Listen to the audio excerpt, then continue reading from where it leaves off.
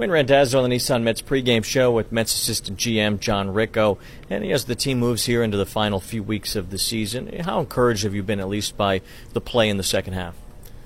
I've been very encouraged. I think Mickey and the staff have done a great job in keeping, the guys playing hard. There was a point there where, we had a real long month of June, and guys get down, and you wonder about that second half and the last couple of months.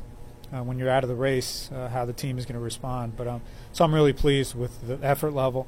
And then on the field, the development of, Ahmed Rosario, the year that Nimmo's having, Michael Conforto, not having quite the year maybe we expected, but he's been steady and taking the field every night.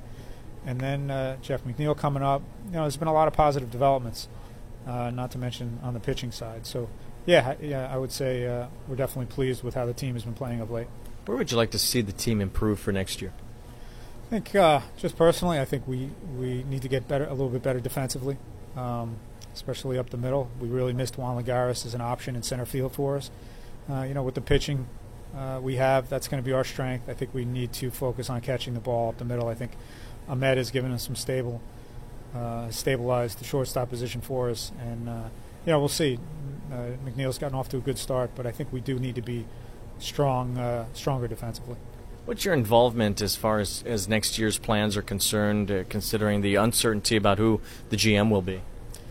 Yeah, to this point, as I've said, my focus has really been on 2018 and trying to make sure we finish up strong and evaluating what we have in front of us. I think we'll have plenty of time once we get into the off season to sit down, no matter who's in charge, but sit down and look back and evaluate kind of what we saw and then set out a plan for 2019.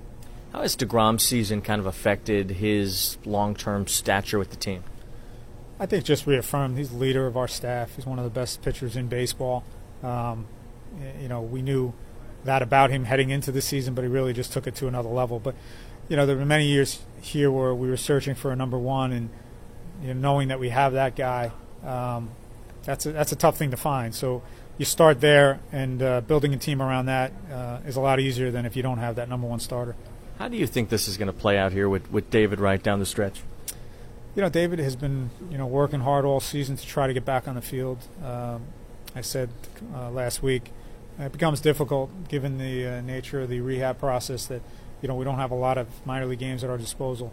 So over the next couple of weeks, we try to be as creative as we can to simulate activity and get him to a point where the medical staff and the coaching staff sign off on reinstating him and getting him back on the field.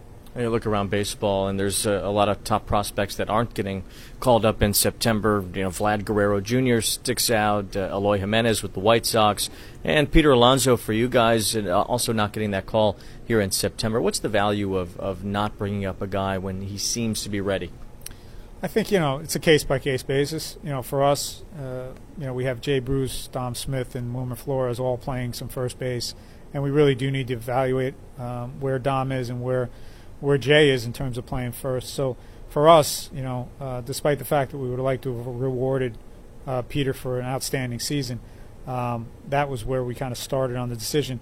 The other part of it is, what's best for his development.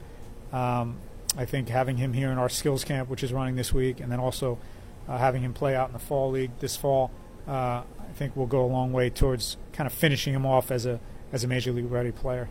Do you anticipate that next year's opening day catcher and closer are in the organization right now? It's a little early to kind of make that prediction. A lot of things can happen. I like the fact that, some of the things that Kevin Plawecki has done of late.